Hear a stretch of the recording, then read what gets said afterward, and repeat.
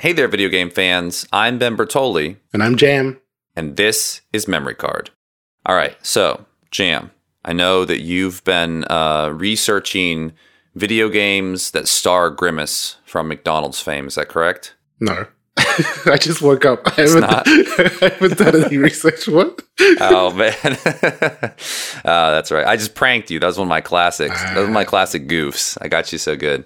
Yeah, we're going to be talking today about video game pranks. And I don't mean like pranks that get played in video games. I mean pranks that were played on the video game public to make them think that things were real when they weren't. Because I guess that's what makes it a prank. Yep. So the real start to this show is not me pranking you, but I want to know, what's your most memorable prank, either that you pulled on somebody or that somebody did to you? I think the most memorable prank that ever happened to me was when I was really young and I first started drinking, and then I went camping with some friends and I got really drunk and I passed out on the floor. And then in Victoria, Australia, we have this moth called the giant wood moth. It's the heaviest moth in the world, I found out. And they found one and they put it on my chest. And then they were like, Jam, wake up, Jam, wake up. And I woke up. Just for the scale, this moth is about the length of like $1 bill. Okay. And I woke up and it was like just the biggest like moth head, it just gets so exaggerated. It was, I'm really scared of moths as well. Really? This was, yeah. So it was, they took it off. They were nice, but I got pranked. Does it have any, can it hurt people? Is it poisonous or anything weird? No. Moths are like harmless. Yeah. This is why it's so irrational that I'm scared of it. I just don't like how they flap. I don't like how they flap. How do you feel about butterflies? See, butterflies I'm fine with. Butterflies can land on me. I don't care. But moths, get away from me. Oh, man. Do you know like the urban legend of Mothman? I know like of Mothman, but I don't know what Mothman's deal is. Well, of course not. You would never sleep again. No, get me out. I was trying to think of the pranks that I've done, and there aren't that many, but there was one that kind of stuck out right before my wife and I started dating in college. We pulled this prank, and if you're listening to this and you're a child or one of my students, don't do this. Don't do this to people. That's my disclaimer. It's not that bad, but it is not that nice. So what you do is you take like a packet of ketchup or like any kind of sauce that's in a packet. Yeah. And you bend it over, like you kind of bend it in half, and you put it in between the toilet lid and the seat. And then when someone sits down on it, it like squirts all of the, ketchup onto their back of their legs. Oh, no. I was thinking just squirt it inside the toilet, but you're going full outside. Yeah. Well, it like sits on the on the bowl of the toilet. And then when the pressure of them sitting down on the toilet seat, like shoots it, like pops it onto their legs, which is like the last thing you want when you're sitting down to go to the bathroom. So we did this in a college dorm. And I was supposed to be lookout while Bethany was setting it up, and I kind of lost track of time. And someone came in while she was setting it up, and then they like sat down on the seat and got ketchuped real good, and we got in trouble for that one. But was it funny though? Yeah, it was funny. Like in retrospect, it was really funny, and it was like a good, fun little prank for us to start off our relationship. So nice. I was worried that you did it to her, and like no, I don't know how well that would have gone, but yeah, maybe choose something that's less stainy, something like mayonnaise, that might just be like, oh no, but yeah. So that's my fun little prank. Nice. But all right, yeah, hit the theme music, please, Jam.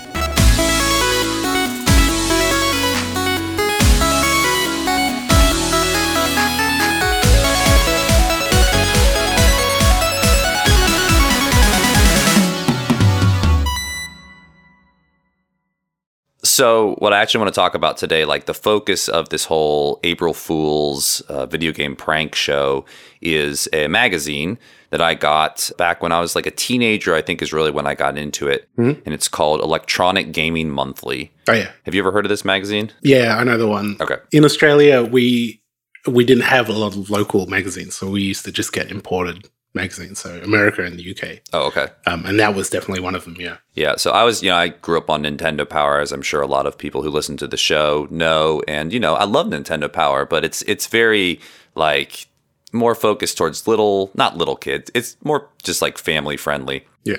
And I needed something that was, edgier with, like, better fart jokes and, slightly mature content. So that was kind of what EGM was. And, it covered things that wasn't Nintendo, PlayStation, and some PC stuff here and there, and Xbox.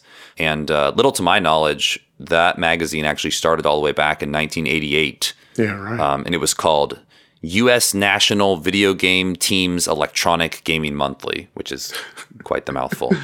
I like that one better. I like the long names. That would be the USNVGTEGM. Yeah. And I mean, it ran for a long time. I think it was officially defunct in like 2009 as a like physical magazine, but it had like a spin-off called EGM2 or EGM Squared possibly, because the 2 is really small, that had all these like maps and guides. And it was kind of a big deal in the video game magazine racket, I would say.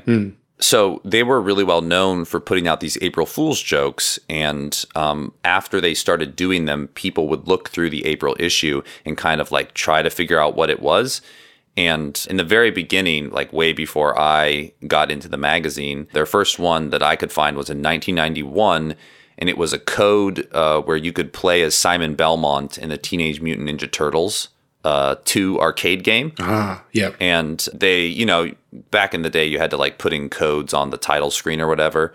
And the code was like so long that you couldn't quite put it in before the title screen like reset itself back. So like people who tried it got really mad apparently. But here's the thing. They always, at the beginning, they made it sound like someone like wrote in with this amazing tip. Yeah. When in reality, they just like fabricated it. Yeah. So I'm going to send you the name of the fake person who sent it in, and you tell me what you think it actually means. This one's not very hard, but check it out. AP real April Fools. Yeah. Yeah, April Fools. Yeah. A dot P dot. You read it out. I can't even read that last one. AP Rilfles. Yeah. AP Rilfles. Yeah. So that was the original name that came with it. It said the town was from EGM, and then it said HA, like HA, as the state abbreviation. Yeah. And fun fact, there is no state that has an abbreviation that's HA. HI is Hawaii, but yeah. So that was their first big prank. And the second one in 1992 was the one that really took off. And I don't know, are you big into Street Fighter or any like fighting game lore? Yeah, I was big into Street Fighter 2. Okay. Well, then I bet you know this prank. Have you heard of Sheng Long? Yeah. Wait, is that a Mortal Kombat guy? No. Okay, I got to tell you the whole story because it's like a whole big thing. Yeah. So in the 1992 April issue of EGM, they had this breakdown of like how you could unlock this character in Street Fighter 2, whose name was Sheng Long, and he was supposed to be like Ryu and Ken's master. He taught them everything they know or something. Yep. And they said that the only way you could do this was you had to get through all 11 characters in like the main game, and you could not take a single hit. And then you had to get, which is hard enough as it is, and then you had to get 9 draws in a row versus M. Bison when you fought him. And then at that point, like this character would jump on screen and you could fight him and you would unlock him. And he was like the ultimate character. Wait, in the arcade game, you had to do this? Yes, I believe that was the thing. Although, like right after this came out in 1992, I believe the game came to Super Nintendo and Genesis. All right. And so people were like, "Oh yeah, we're gonna try that one." But you can tell it's for the arcade because I'm sending you the name of the person who sent it in. W.A. Stokins. Wait, yeah, W.A. Stokins. Stokins. Where? West Stokins? No, that's what I can't get. Do I need to tell you? Yeah, explain it. it's waste tokens. Right. Yeah, you're wasting them to try and unlock this guy that doesn't exist. That'll be so much money. I know. Can you imagine? And it was the city on this one was Fooldigan, like fooled again. And then it was Ha. So they were once again, When Street Fighter came out in the US, in the arcades, how much was it to play like one game? I honestly don't remember. I mean, you have to understand that in 1992, I would have been 4 years old. All right. So there's like, even if I recalled playing it, which I feel like I definitely played some Mortal Kombat, in an arcade, but it wasn't during, that specific year. But Yeah. Was it really expensive to play in Australia? It was like a full like $1 Australian for like one credit. Ooh. And I feel like it would have been something like 25 cents in the US. Yeah, probably. I mean, that used to be the thing, is that people would put quarters up on the bezel Yeah. of the arcade machine to be like, I got the next game, like here's my quarter. Yeah.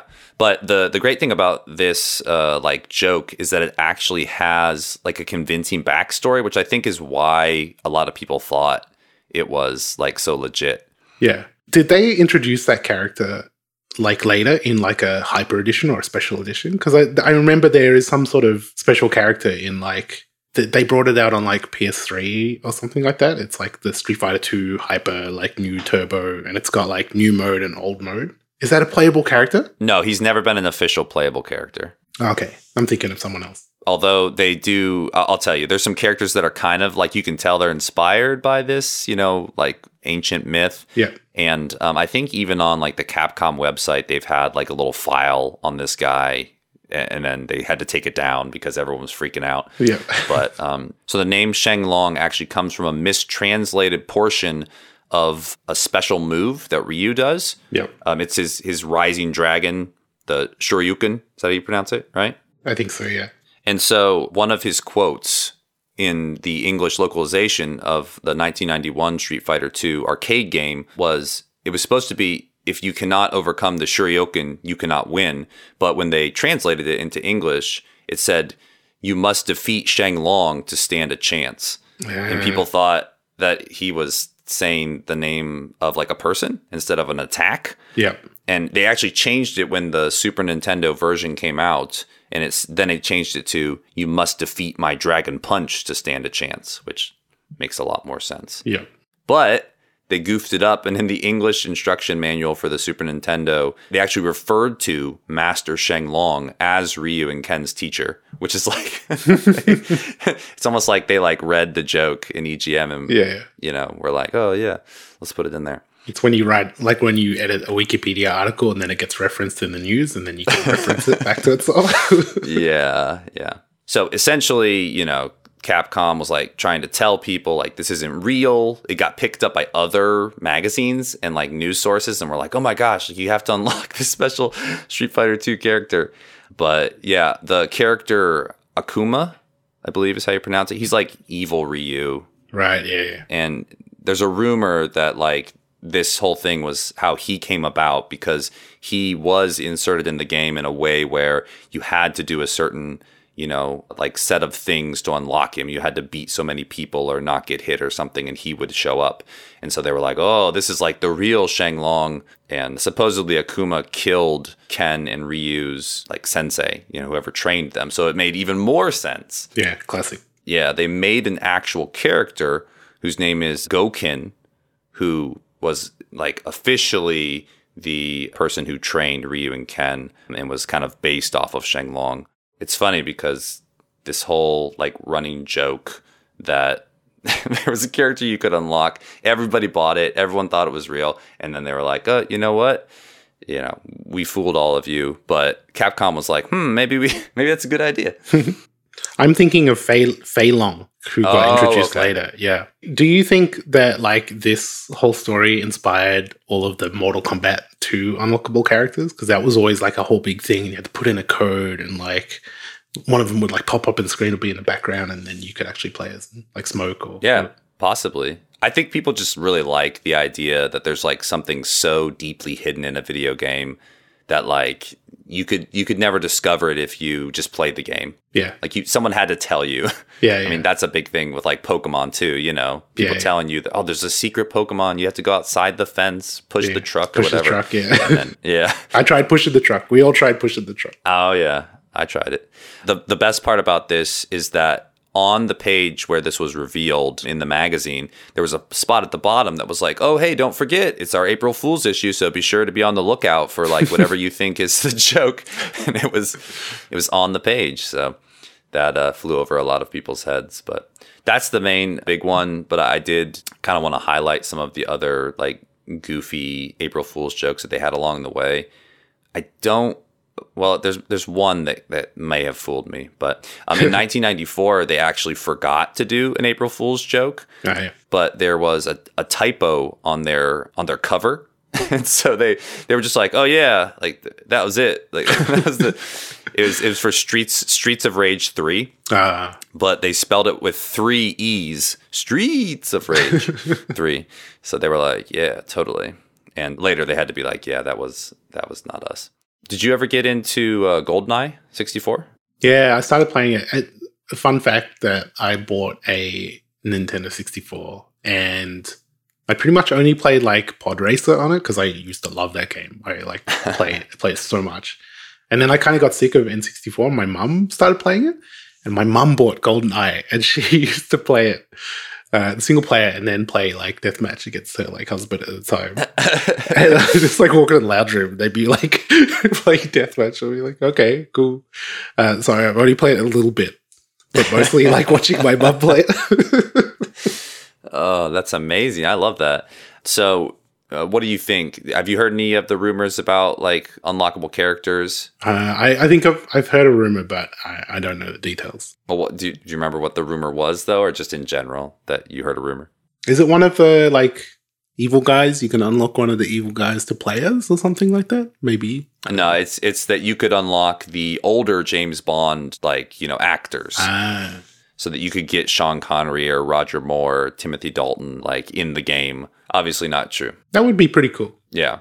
And this one was actually in a magazine where they revealed that you could get a Street Fighter style Hadouken in Mega Man X. Do you know about this? This is amazing. Like little like super secret Easter egg. I feel like that one could be true because the power up charge is a little bit like a Hadouken. That one is true. Oh, it is true. Oh, okay. But everyone thought that the Mega Man X thing was the goof, was the prank. Right. And they thought the James Bond thing was real. So EGM had to come out and be like, no guys, it was the GoldenEye thing. The Mega Man X thing was not at all real. And this kind of happened again in 2000 when they had this article about the Intellivision coming back, and that was the joke. But they also had an article about how 12 Tales Conquer 64 was being changed into Conquer's Bad Fur Day. I thought that was a joke. Right, yeah, mature themes.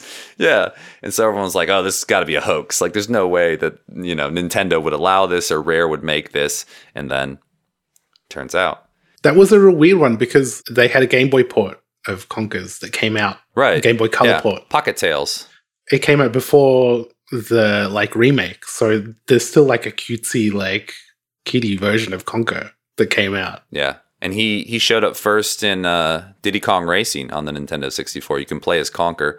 Yeah, right. Just driving around, not swearing at anybody. So, but the one that probably got me the most, and I think this was when I was actually starting to get into EGM, was in 2002. There was an article about how you could unlock Sonic in Super Smash Bros. Melee.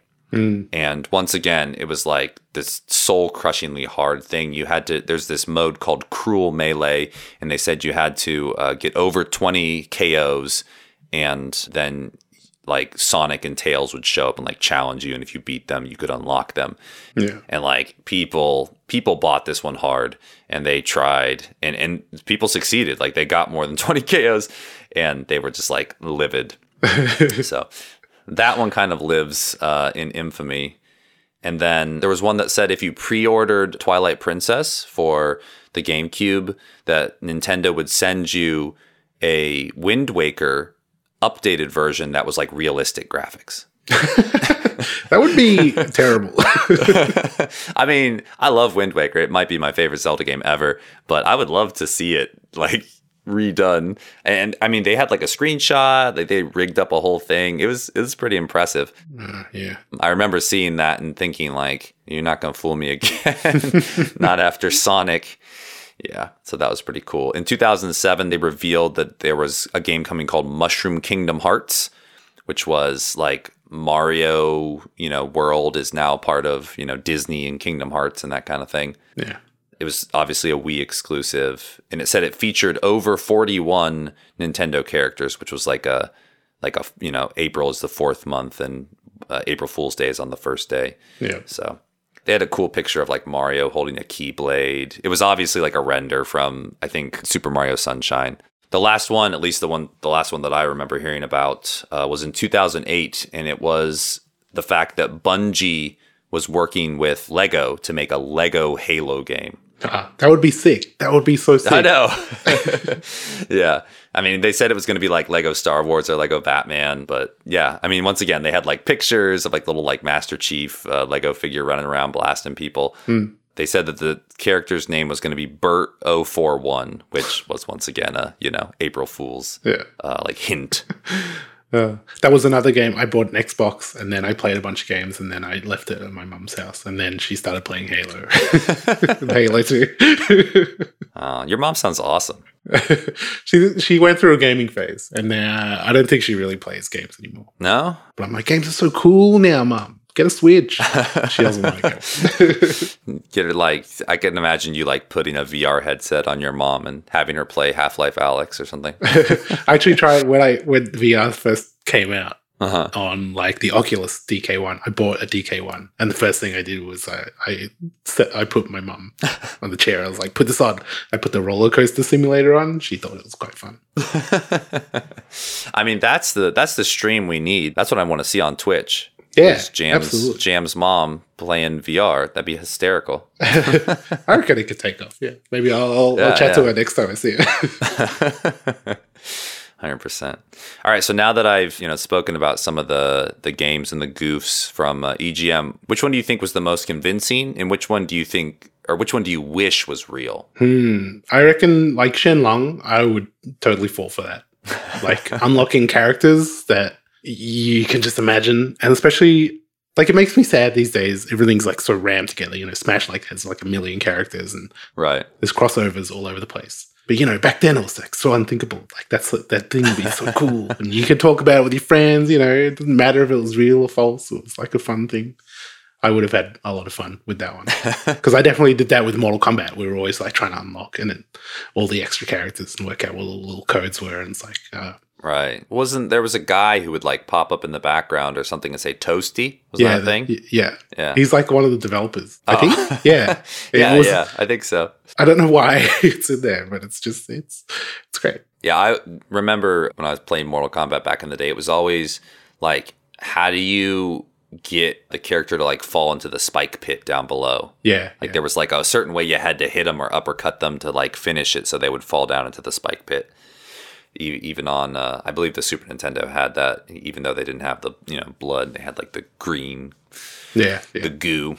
But what was the other question? Sorry? Which one do you think is the most realistic? The most realistic one, I reckon, is probably the Halo Lego one. Only because they had done so many crossovers. I feel like that could happen. I still want that to happen. I want there to be a Halo. Maybe that can be a renaissance of Halo. It could be, yeah.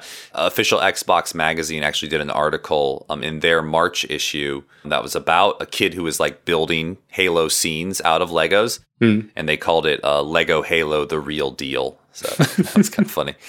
But yeah, so like I said, in 2009, EGM got like sold off, and it was relaunched, and then it was like just a website. And now, weirdly enough, I was kind of poking around the current website, which still exists, and it seems like they make this little free magazine that you can get at Walmart, like here in the States, which is funny because every now and then I walking through and I'll see it, it's just like got a few reviews and some upcoming games, and I'll just grab it and, look through it and recycle it or whatever. But it's just interesting that like essentially this like super powerhouse gaming magazine has like gone through all these changes, and now it's like a free pamphlet at a major food market. So I guess time makes fools of us all, and the prank is really on EGM now. Yeah, and all of us for embracing the internet too hard. Go back to magazines. Let's go back.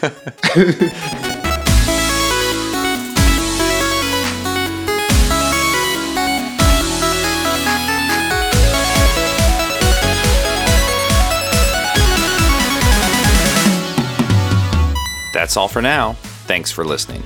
Our intro and outro music was crafted by talented chiptune composer Jamatar. You can find more of his bangin' beats by searching Jamatar, that's Jamatar, on Spotify, or visiting jamatar.com. This episode was edited by audio superstar Mikey Yankovic. If you have any feedback on the podcast or want to recommend a topic, feel free to reach out via Twitter @MemCardShow. And if you'd like to follow me, I can be found at SuperBentendo. We'll be back soon with some gaming history goodness. Be sure to subscribe and leave a review if you enjoy the show. See you soon.